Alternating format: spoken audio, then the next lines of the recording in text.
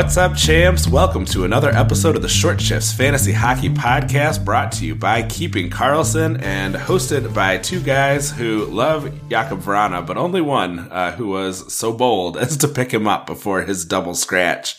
I'm Louis Ezekiel, and joining me tonight, my pal and yours, Shams Benamor. Shams, how you doing on this fine Thursday evening? The sad thing is that you could say two people that picked him up because you may have picked him up in a couple, but I was the none the wiser and ended up getting him in Bapopful. So both of us are Vrana holders happily at this moment. Oh, no. Luckily, I managed to dodge that particular hand grenade. I have been a Vrana owner in both leagues in the not so distant past. Well, the age on time of the beginning of the season, but since jettisoned quite a while ago. I had the taste of having. The taste of actually having a Red Wing that I could roster was a little bit too much, so I had to take the chance, and I wasn't rewarded.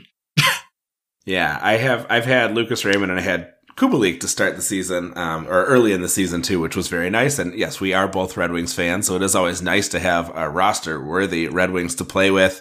Kubalik, of course, the shine has come off very much. I was just, who was it? It was Slim Cliffy was talking about how basically Dylan Larkin scores twice as much when Lucas Raymond is on the bench. So the Wowie chart for Raymond is unfortunately very grim.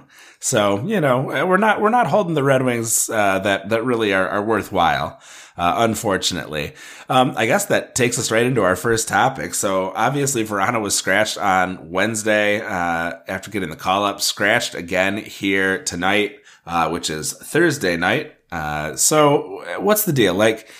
Why make it so that he is able to come up? What's the whole song and dance routine about? Are they going to get him into the lineup to try and showcase him for a trade? Everyone sort of feels like he's hit his potentially played his last game as a Red Wing. That would mean not showing him off for a trade. Do you have any sense of what's going on here?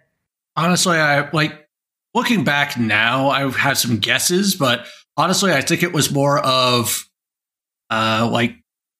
Raymond got hurt, so they had a roster spot open. So my guess is they just brought him up, and then maybe they would have him there. Because, in the end, would you say, okay, he's going to get the start because he got another AHL goal? He got so many points.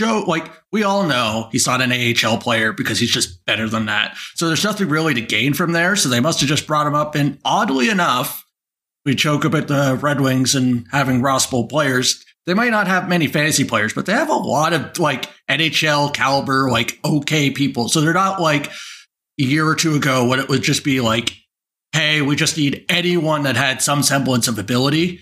So it's actually now they have to make a reason for Vrana to be on the ice. I think both of us are of the mind that should be an easy case, but I think the coaches are saying, hey, our forwards are doing well enough that maybe until one of them goes into the doghouse, we don't see him. Yeah, Elon made the point in our group chat that given that they beat Edmonton and had, a really pretty impressive showing, I would say, why make the change, right? So, yeah, I think it's going to be, tough. I would say, he's going to get into a game just for fun, after people have begun to drop him again, probably, but it's just not worth my time, my effort. I think they want to show that he is healthy and could play if called upon. Just sort of hey, you're not buying a total lemon if you trade for this guy.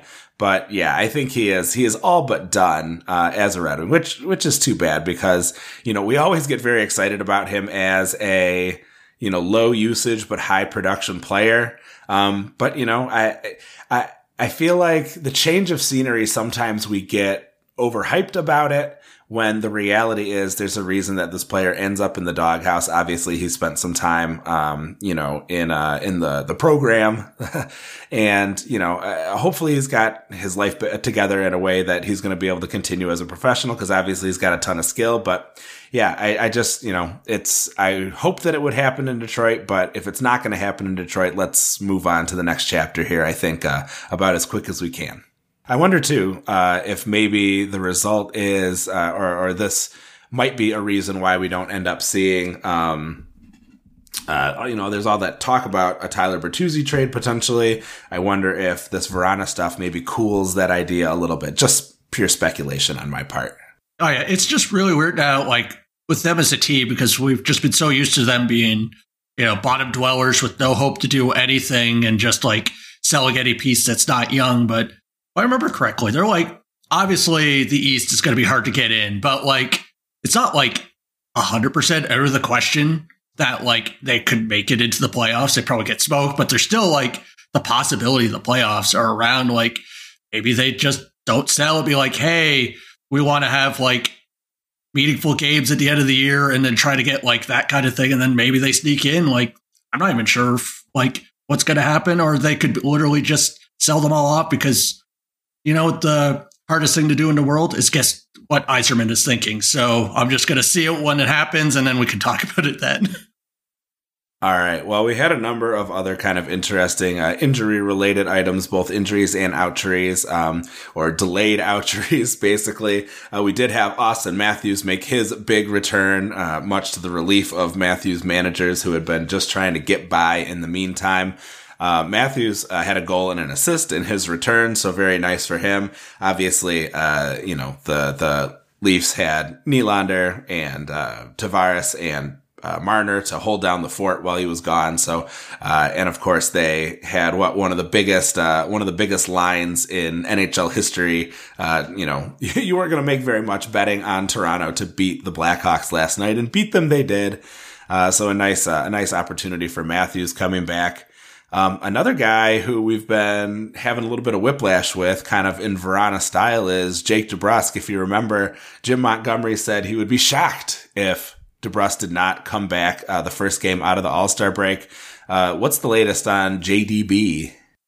It's another game, and another game that he's not playing tonight. So at this moment, I don't believe there's anything said by the coach. I think it was more of a beat writer saying there's a chance that he could play this weekend. So I would even put an expectation. I feel like right now it's just have him on your IR plus, pretend that he's not there, and then you might find a treat if he starts playing. But at this point, I'm not sure if he re-aggravated something. We all know how the NHL is with actually telling us injuries. So he could be perfectly fine or something happened, but all we know, he's not playing. Yeah, that's a good point. I hadn't actually thought about, maybe it's just something else going on, a tweak or whatever. And of course, if he does come back on Saturday is by far our busiest day of the week. I would imagine that managers would be able to find room to bring him in potentially, as long as he is back in his old deployment. So he's probably an upgrade over someone on your roster, but it probably does mean that you are benching someone decent to get that game in. So I don't know. Depending on how things work out, especially because I kind of want to drop a defenseman to get him, but I'm not full on the blue line on Saturday. I might actually wait a game. We'll see. That might come back to bite me. I hate when that happens. We're still waiting for Jake DeBrusk to come back. But Rasmus Andersson returns for the Flames. He is playing. That game must have just gotten underway with Detroit out in Calgary. We'll certainly touch on the goalie situation in Calgary a little bit later on. But Andersson coming back, I think, is obviously good news. Takes some the shine off of Weegar if you had him.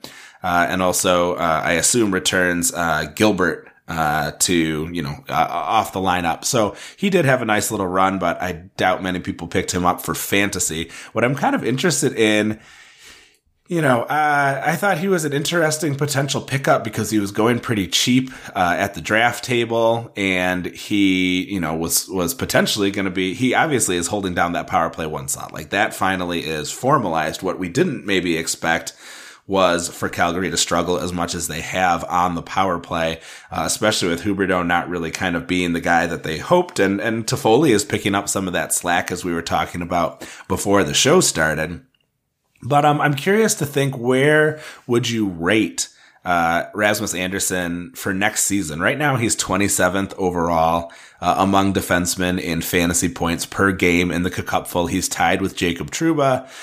Some names that he is just ahead of include people like Darnell Nurse, Philip Hronik, Tony DeAngelo, Torrey Krug. And just behind, like Shea Theodore, Mo Sider, Aaron Ekblad. So, you know, some pretty decent company. Do you think that he, you know, because the Flames have underperformed a little bit here in the first year of Huberdeau's contract, do you think he can get more comfortable and maybe you get a steal at the draft table? Or should we maybe, you know, not, I think this season he maybe got a little bit of an artificial bump because of what people imagined Calgary's offense might be like. Would we potentially be at risk of overpaying for him next year if we get that mindset? The way I look at it is that he's kind of in that zone that I'm not a fan of in the draft table for defensemen. Like, I'm not a big fan of just drafting defensemen in general because you get a lot of these questions where, like, he ends up being in a position where he might be perfectly fine, but, like, we're going to have to see if stuff can change in Calgary, because right now we can tell that it's not working. There might be some drastic changes, or honestly, I'm not sure if what could happen to have the coach leave. He's basically like the king there, so he's probably going to be back. And they spent so much in that, like, the front line that I'm not sure anything can really change. Okay, well, I think maybe he might be still an interesting pick next season. I think if Huberdeau can kind of get things sorted out and feel a little more comfortable next year, it could be a potential nice opportunity. He has been hampered by injury a couple times this season, and I wonder if any of that has nagged at him. But you're talking me down a little bit, at least from getting, overhyped about him. I don't want to go too far in terms of, getting excited about getting a deal that it ends up not being a deal. That's the big danger, of course, when you think that you're getting a sleeper, is he's only a sleeper if you pay a sleeper's price. So that's something that I'll be keeping an eye on. But, you've made a good point. I think I'm gonna ease off on him just a little bit. A couple other injury news items before we head into a short break. Cam Talbot is coming back to skate with the team on Friday and Saturday. That certainly makes it sound like he's not going to be back and ready to go at that time, but he is making its way back. How do we feel about the effect on Sogard? I think he had a nice outing, likely to get probably those Friday, Sunday starts, but going to be short-lived, you would have to imagine, with Talbot likely to return soon, right?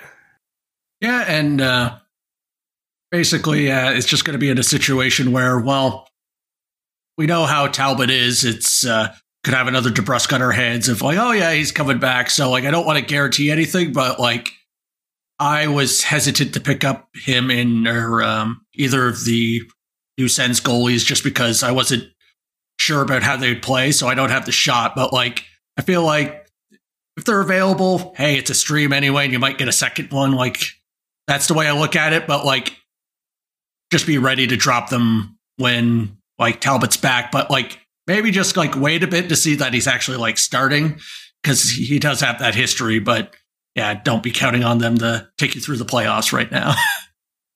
Yeah, for sure. I did pick up Sogard, so I'm going to ride him as long as Talbot is out, because it seems like he had a nice start. And of course, Ottawa's usually pretty good to allow a nice number of shots, so that even if he does get scored on a few times, usually it means you're still going to get a nice score. So last guy we want to talk about, Gabe Vilardi, expected back this weekend. Another potential Sunday return.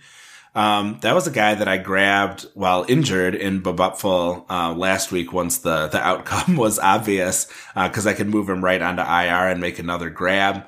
I like the idea of getting Vilardi back. Jared Anderson-Dolan has been doing okay on that third line, but it really, when it's Lizotte and Fiala, obviously Fiala especially, and Vilardi, that can be an interesting spot. And with luck, we'll see Vilardi resume his position on the top power play for the Kings. So that's a guy who did hit the waiver wire in a lot of places. He was injured for quite a while at a time when there have been an awful lot of injuries. So if he's kicking around, that's a guy that I would probably take a look at. I think I would like him even more than a guy we're going to talk about on the other side of the break. But I'm going to go ahead, Shams, if you've got something you want to share on Vilardi, let's do that before we get too far ahead of ourselves.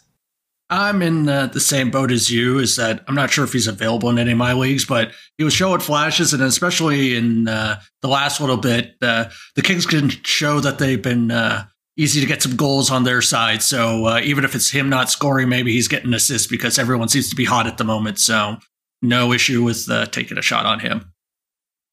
Yeah, and, rather than going into a break here, we might as well bring up the next guy, too. And that was that Matt Boldy was moved up to the top line in the Wild's game on Wednesday, playing between Kaprizov and Zuccarello.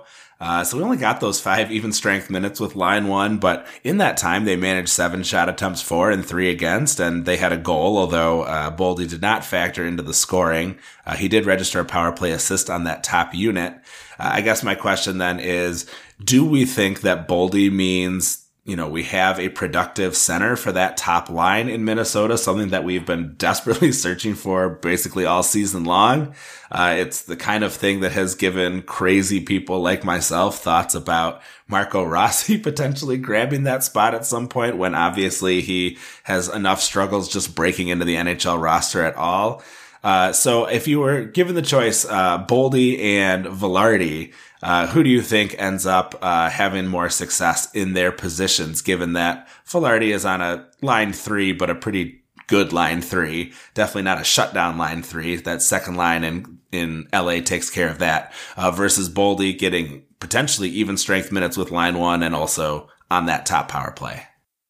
So for my personality, I would go with Vilardi, but the thing is you're going to have to ask yourself, is like, if you want something consistent with a better shot and more likely to give you something, I am a fan of Vilardi because I think he's going to be in that situation where he's already shown that he can play. He's not going to be the key piece, so he's not going to be, pulling those Kepe 4 goals or doing those things. So he's going to be a nice, useful piece, and that's something that I like to have in my bottom roster guys. Now, the other side though of the coin is that if Boldy somehow hits and stays there, which honestly, you could be off of it by the next game because that blender is just so hot. But as someone that was willing to play, I think it's Sam Steele in different leagues just because of the chance to be playing with those two, we can all agree that Boldy is infinitely better than Sam Steele just as a hockey player. So if I was willing to give him a shot and he can hit, that could be something like just dwarf Hartman, because I think we agree that he's better than Hartman, but it could easily that he's just off into a random line with nobody before we're even done the sentence. So that's really where you want. If you need the hit, Boldy, but if you're going for some sanity and just some even keel, Vilardi. Yeah, I love that you brought that up. So you and Kakopfel are in a position where you don't necessarily need the hit. You can be steady, and that's why I think Vilardi appeals to you. And yes, he's gonna be with Fiala almost certainly. He's gonna be on the top power play almost certainly. Maybe not instantly upon his return, but I bet pretty quick. Versus, Boldy, could disappear, right? But if he sticks, that could be really outstanding. I'm repeating you here, but, I think I'm in the position where, I'm just trying to avoid being relegated too far. So I would look at Boldy, but, Vilardi's the guy I actually have on the roster. So he's the one that I will stick with. We are going to head into just a quick little break here. You're listening to Short Shifts. Welcome back to Short Shifts. All right, well, we just finished talking about Boldy and Vilardi and some players in interesting positions. Here's another one that I thought was worth mentioning, and he got the Short Shifts bump already just for being on a card in our Trello. Dylan Strome was elevated to power play 1 with Ovi out. I was wondering if there was any interest. He's centering a kind of line 2.5-ish with TJ Oshie and Joe Snively. While they're kind of shifting things around with Ovi out. He has been sticking with Ovi generally, although he's been not very productive up until he got that tip-in goal this game.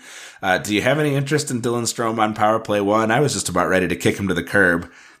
But I did hold on for one more game, and he got the goal, so that's nice, but I don't know. I'm feeling kind of out on Strome with his long period of not very much production. Yeah, especially with the fact is that I wasn't the biggest fan of Strome. It was literally more that I wanted a piece of Ovi, and that's why I'd have Strome. So even if he gets more power play time, what is that power play time without Ovi in it? And don't forget, we don't have Carlson either. So the two best players that you'd be wanting to be a part of with that power play are not there. So like, I feel like the extra deployment helps to maybe make it not an obvious drop, but like, I feel like if he's not a drop right away, he's like that, like 1 or 2 forward ready to go. If you have like a injury replacement or someone spicy to pick up, maybe a Velarde, I'd be even tempted to replace him with. Yeah, I've got Velarde, Raymond, and DeBrusque potentially coming off IR, and that's the guy I've got my eye on to potentially be a drop, even over Anthony Cirelli, who doesn't have the same kind of exposure, but has been much more exciting lately. But credit where it's due. 7 shots for Strome with about 40 seconds left in the third period, so nice work there. Unfortunately, Boone Jenner just potted one for my opponent and against your David Riddick. So, just, an update on what's going on, as I surf the scores here. Let's head on to, a great question that we had from @PDHattricks on Twitter. He said, all right, we have goalie stats, wins, save percent, saves, and shutouts. I have Shesterkin, Sorokin, Markstrom, and UPL. Grubauer, Vladar, Sogard, and Varlamov are available. Please rank the available goalies and comment if who you would drop for top choices. Do you want to take a stab at this one before I say my piece? So I think that the first thing that I'm going to open with is just to check is that I'm not much of a person that drafts high-end goalies or has them in trades or whatnot, but the fact that you have Shesterkin and Sorokin, like, I'm not sure how many you start in a day or like how big your rosters are. I would actually be contemplating of looking at maybe just like running those two or maybe only having like a third and then deciding to just use your extra roster space on forwards. But if we're talking about just like, hey, it's normal to have 4 people and whatnot, obviously I'm with Shesterkin, Sorokin, those we just know that are going to be there. And then I think everyone...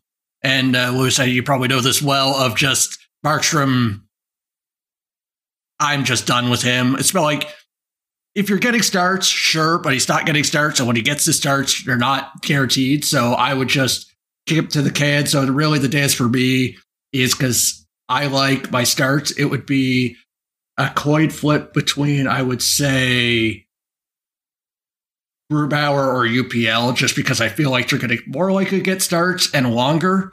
And then you can make the argument to like go for Sogard if you just like want to just have a hot run in the short term. And honestly, if there's these guys on the wire, you might be able to just like pick up Vladar after Talbot comes back. Yeah, definitely. Besides kind of a rough outing against Calgary, UPL has been pretty solid. Although overall, his goals against and save percentage both took a hit from that 7-goal against game. I'm of a mind with you. I think Markstrom, I'm ready to be done. I on Twitter celebrated my Independence Day from Markstrom. He's not playing well and he's losing starts. So if you're going to carry a guy who's only getting half the games, I know they want him to get his stuff back, right? He's signed through 26. But if I'm going to play a guy who's only getting half the games, give me Varlamov, at a .917 save percentage with 3 quality starts in his last 4, 61% quality starts on the season. Or Grubauer, 60% quality starts, 6 quality starts in the last 7, although that 7th was a really bad start. You mentioned, Ukko-Pekka Luukkonen, who, is someone who can get a win any given night with the offense that he's got.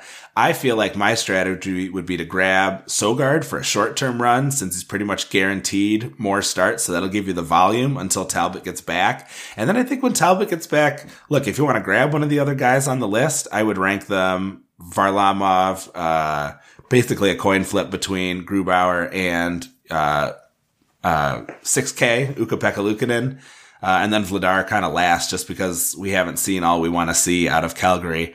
If you really want to secure a guy or just stream backups with good matches, I don't love holding a roster spot with someone who isn't getting, as many starts. And, obviously I was enduring a sunk cost with Markstrom for a long time. But now that I'm free, I'm not anxious to pick up another guy. And I think, too, you're going to see more good matchups for backup goalies, maybe not even on back-to-back nights. Just as the season goes on, those teams that are secure in their playoff position are going to want to give their elite goalies some rest. And I think that's an opportunity where you can, grab a backup goalie with a great matchup, not even on a back-to-back, where he's more at a risk to get blown up, behind a tired team. So that's where I would go with things. And it sounds like you're in a similar spot there. Yeah, I agree. And then also I think, I always have the points league brain in me, is that maybe I'm with you, is that like, if you want to get a little bit of spicy, you might consider trying to trade UPL to someone that's in a different goalie situation that wants just like, doesn't care about the rate stats as much and just wants to wins. And then you could just have Varlamov, and then like you would have most likely the save percent like locked up, and like it is something to consider. And honestly, with Sorokin, you probably have like such a good shot. I forget his percentage of shutouts, that you have the best goalie for a categories league with shutouts, because he's just like set for that at anyone. But either way, you got two that you're set. That honestly, you got like basically however you want to spice the dish at the end. You can probably not go wrong when you have those. Yeah, he's sort of everything that you hoped you would be getting from Markstrom, I think, so far this season. All right, Shams, well, we have hit the end of our run here today. Thank you, as always, for joining us. Just a blast to get to talk some puck, especially having taken off Tuesday for some very valid reasons. Hopefully you enjoyed Elon's true short shift that he put together for us with some great info on Tuesday. And yeah, like I said, thank you so much for joining us. It's been a blast. Thanks for everybody who joined us on the Twitch stream. Good to see you there in the chat. Please make sure and give us a follow at Short Shifts KK. If you ask a great question like PD Hattricks did, we'll answer it on the show. I really enjoyed that one. Brian and Elon, of course, you can follow at Keeping Carlson. I also recommend you follow at Game Day Lines, at Game Day Goalies, and at Game Day News NHL. And it's all organized so nice at GameDayTweets.com.